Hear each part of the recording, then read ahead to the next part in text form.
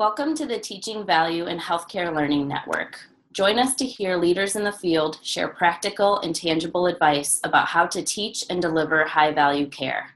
With national concerns about rising healthcare costs, as well as overuse and misuse of medical care, Costs of Care, in partnership with the ABIM Foundation, hosts an open forum to discuss ways to initiate, implement, and sustain feasible innovations in value at your institutions.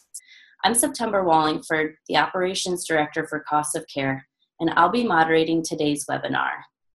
Today we're talking with Dr. Juan Brito from the Mayo Clinic. At the Mayo Clinic, Dr. Brito is an Assistant Professor of Medicine, the Medical Director of the Shared Decision-Making National Resource Center, and an investigator in the Knowledge and Evaluation Research Unit. He's here to discuss the innovative topic, cost conversations. Hi, Dr. Brito. Hi, Thank you for being with us today. Thank you for coming. Yes. Maybe we could start by having you share a little bit more about your role as an investigator in the Knowledge and Evaluation Research Unit at Mayo. Yes, delighted. So the Knowledge and Evaluation Research Unit came about in 2004, 2005. Initially, the goal of this unit was to synthesize the evidence in a way that clinicians and patients can make sense of the evidence and help patients making good decisions. As we were evolving in this evidence synthesis, it was clear to us that it's not enough to synthesize the evidence, or was not that helpful just to synthesize the evidence, but we wanted to also help clinicians make use of that evidence in a way that certainly provides treatment options to the patients and find a treatment that fits the patient's values and needs. So that led us to understand the role of shared decision-making in the ecosystem of caring, meaning that one of the aspects of caring is the evidence, but the second aspect of caring is really understanding what matters to the patients. So shared decision-making was our next approach, and we have been spending approximately 8-9 years of research in shared decision-making to trying to, again, help patients and clinicians have meaningful conversations about what to do next. That's great and incredibly important. And, you know, when you talk about shared decision-making, you could talk about cost conversations and discussing costs. And it's no surprise that the out-of-pocket costs for patients continue to rise, imposing extreme financial distress on our patients and their caregivers. And we're very interested at Cost of Care about cost conversations. And you shared a statistic with me that only 1 in 8 medical encounters includes a cost conversation. So I'm just wondering, how would you define a cost conversation? So yes, it's a very good question.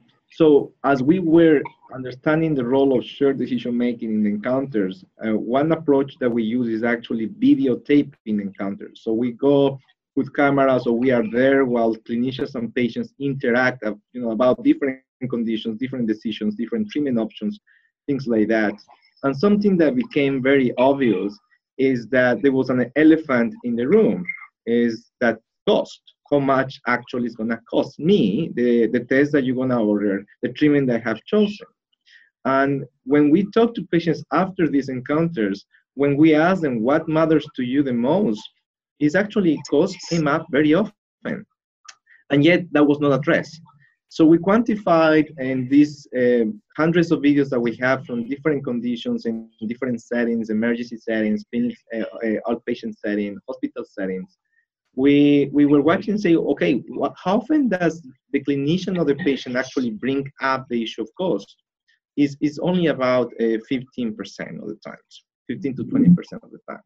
And that is consistent with the literature, the different cross-sectional studies that do suggest that only about 20, maybe 30% in some studies, clinicians bring the issue of cost on the table, meaning at the time of decision-making. So that clearly is something that was a gap between what patients need, what clinicians want to also discuss, but what's happening. And then we saw that there is different spectrums of cost conversation. So there was the typical conversation of, I'm giving you the prescription for a medicine and telling you, by the way, it might cost you that much. Or, you can go to a Walgreens or Walmart and maybe find a cheaper version of this. So it was a cost conversation that it was not that helpful in the sense that was not part of decision making. It was just at the tail of the prescription process as a way to finalize the conversation. So that's one kind of cost conversation. But there was more meaningful cost conversations in which cost was discussed and an attribute of the options of treatment. For instance, patients choosing diabetes medications, they were thinking, okay, there are different medications for diabetes that makes me lose weight, or might help me with lowering my A1C in a greater magnitude. But incorporating cost in that process of decision making actually is rich, and is richer than just discussing cost at the end of the conversation, because patients can say, oh, the one that makes me lose weight actually is $8 a day, even though there might be pills. So that's too much for me. It's almost, it's a significant amount of money per month.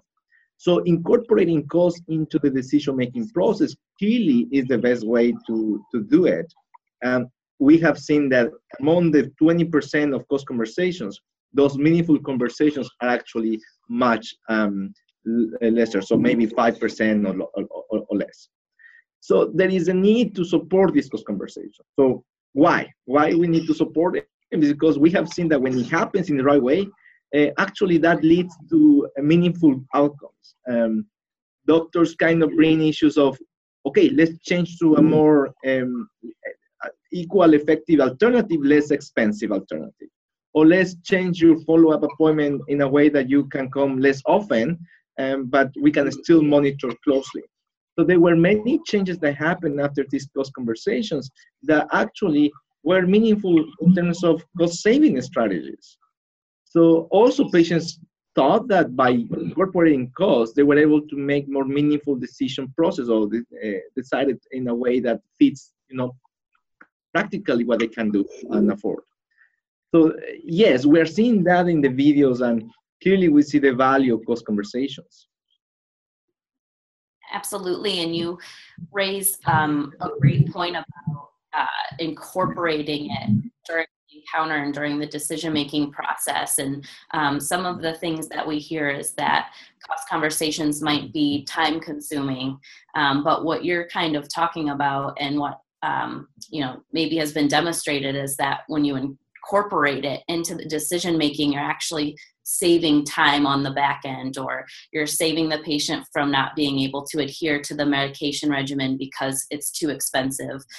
So maybe if you'd want to talk a little bit about the time that it takes to incorporate cost conversation. No, delighted. So there is no question that a good conversation takes time. And by no means we should dedicate less time to meaningful conversation. Actually, I'm advocate to have more time with patients to have meaningful conversations. The reason for this is the following.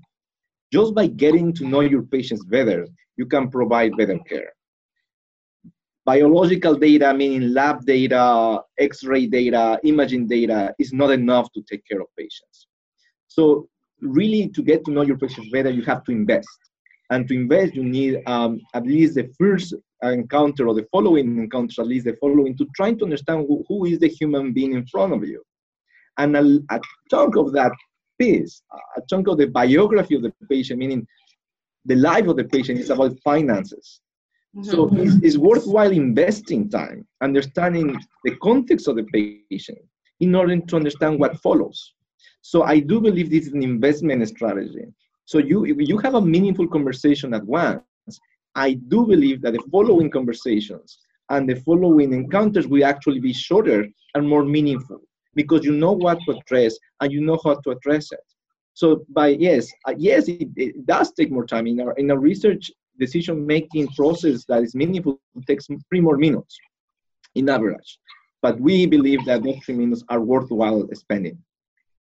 Yeah, absolutely. And you've developed a tool, probably many tools, at the Mayo Clinic. So I wondered if you could tell us more about the tools, and maybe describe for someone how they might implement that at their institution or in their practice. Yeah, delighted. So There are two big approaches to decision making and to support patients in decision making. One approach, which is the vast majority of interventions, is to give patients information. In other words, you go to see a doctor for whatever condition, and they provide, before you see the doctor, a documentation for you to read or a DVD of a video for you to watch.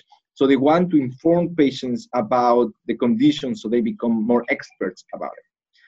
That is an approach that was needed when, if the main problem would be lacking information. We believe the main problem is not lack of information, it's actually lack of meaningful conversations with clinicians. So the approach that we have is to support patients and clinicians having these meaningful conversations.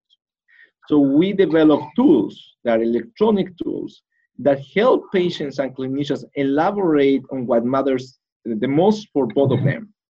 So one example of that is the diabetes card. So we have electronic cards that helps clinicians navigate the difficult options of treatment for patients in a way that the final decision fits intellectually, emotionally, and practically the patient. So the way that we develop this tool is by watching encounters, talking to patients, talking to clinicians. We use a very user-centered approach to make this happen. So in other words, the tool is meant to fit the problem of the practice, and we prototype these tools within the practice until we know that shared decision making is happening. So as part of these tools, one of the typical options or typical attributes is cost. So we do incorporate cost in these decision aids.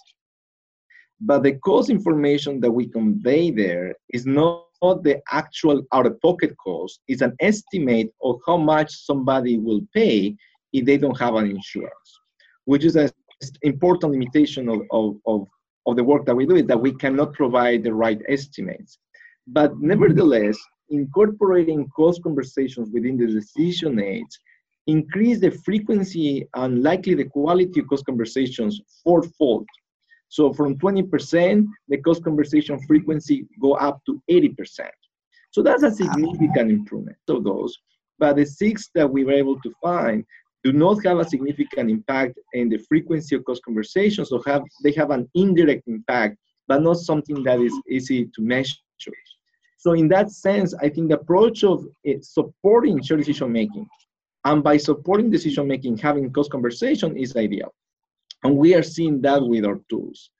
So the tools that we have are available for free in the shared decision-making website at Mayo Clinic.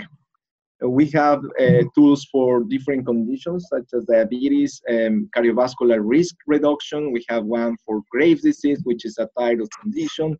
We have for osteoporosis, and we have at least 15 or more of those coming into the website in the following months. The tools have been tested in clinical trials, so we test the tools in trials in which we compare the use of the tool in a group that are using the tool versus a group not using the tool, and we measure outcomes such as the quality of the conversation, satisfaction, adherence, and other meaningful outcomes. So once that we have proven that they're actually useful, we put it in the website, and again, they're accessible for free.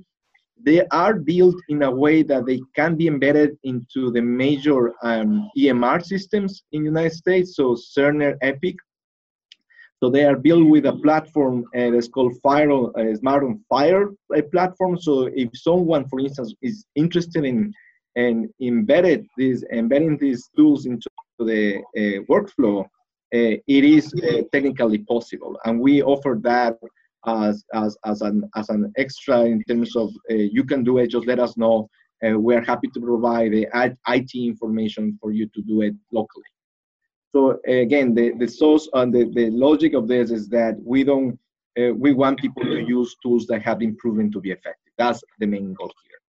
We have had at least 3 or 4 implementation projects of these tools in different healthcare systems. And in those projects, we have learned that clinicians want to use it. 80% of people actually, clinicians want to use it again. The main limitation that we have found is that, the system is not set up to support meaningful conversations in a way. So doctors are being asked to do more. Patients become more complicated in terms of morbidities. So the system is coming to the way that only they have 8 minutes to see a patient, and they have 4 extra minutes to do paperwork. So in different settings that are not centered in the patient, the use of tools like this will never work. So it has to be the right cultural fit. And depending on the stage of learning that a healthcare system might be, the tools might be easily embedded, easily implemented, or sometimes it will never actually work, depending on what that institution or that hospital might be in this patient-centered approach. So, and you talk about these tools, can you just give an example of how would a clinician broach this topic and initiate using this tool with a patient?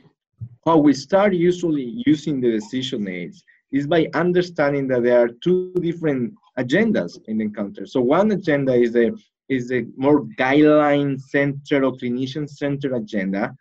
For instance, in the conversation with osteoporosis, we want to talk about your bone density results, meaning how weak your bones are. And we use something that is called T-score. The T-score tells us how weak your bones are. And clinicians usually say, oh, your bone density is this, your bones are weak. But that's not really a patient-centered agenda.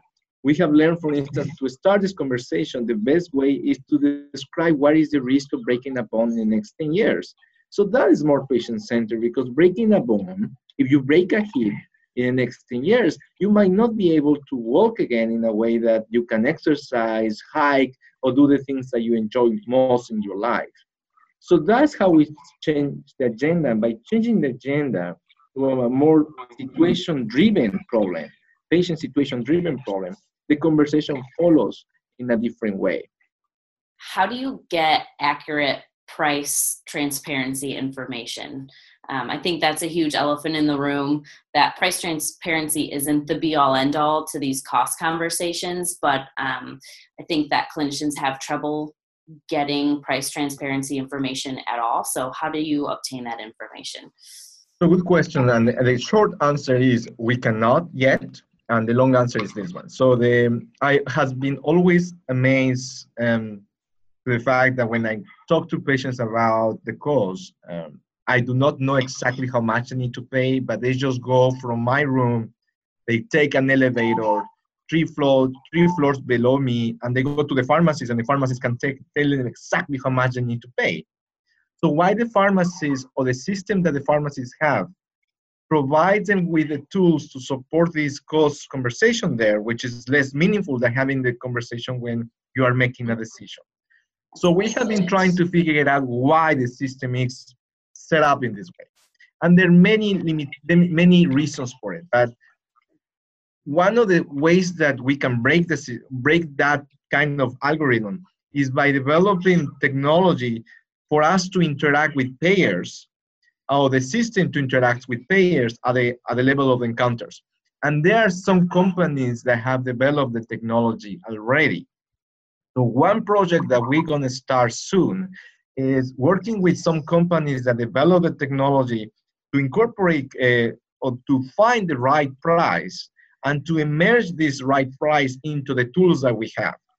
So when the tools are used, they are not only used to support the treatment option conversation, but they also have the right cost information.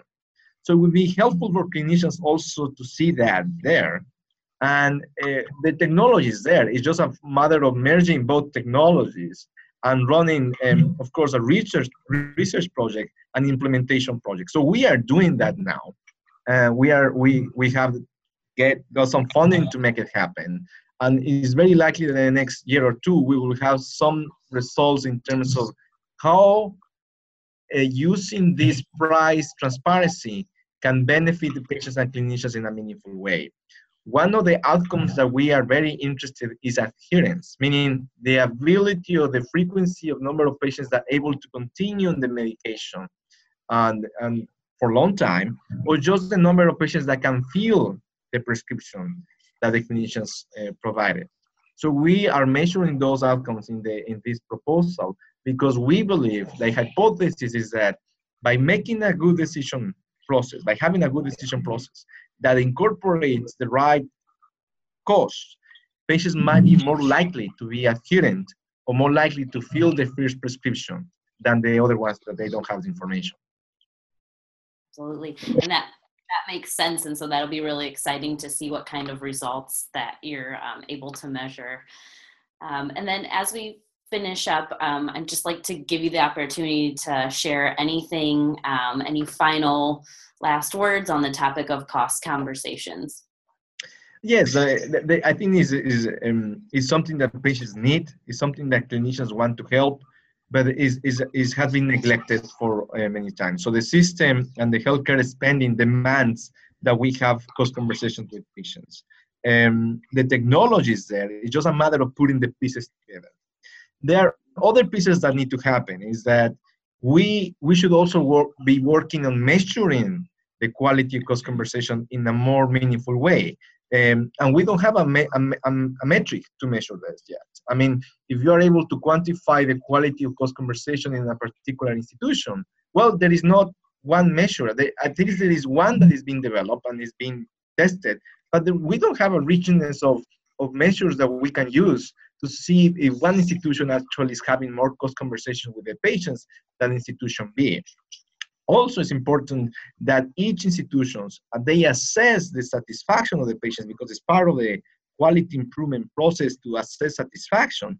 It might be that having cost conversations might be linked to the satisfaction in a way that we don't understand completely. So there is really room to understand all those outcomes that we are measuring right now, how much of those are actually due to the finances, financial toxicity, or cost conversations in that matter. So there is a lot of work to do in terms of research, quality improvement, implementation of cost conversations. And it's an important topic for patients. It's an important topic for healthcare in general and also for policy. Great. I wanted to thank everyone for joining us today, and a very special thank you to Dr. Brito and the Mayo Clinic. Thank you. Thank you very much. Thanks. For more information on Dr. Brito's work, please visit shareddecisions.mayoclinic.org. For more Cost of Care Learning Network webinars, please visit costofcare.org/learning-network. Listen to us on soundcloud.com @teachingvalue, or follow us on Twitter @costofcare.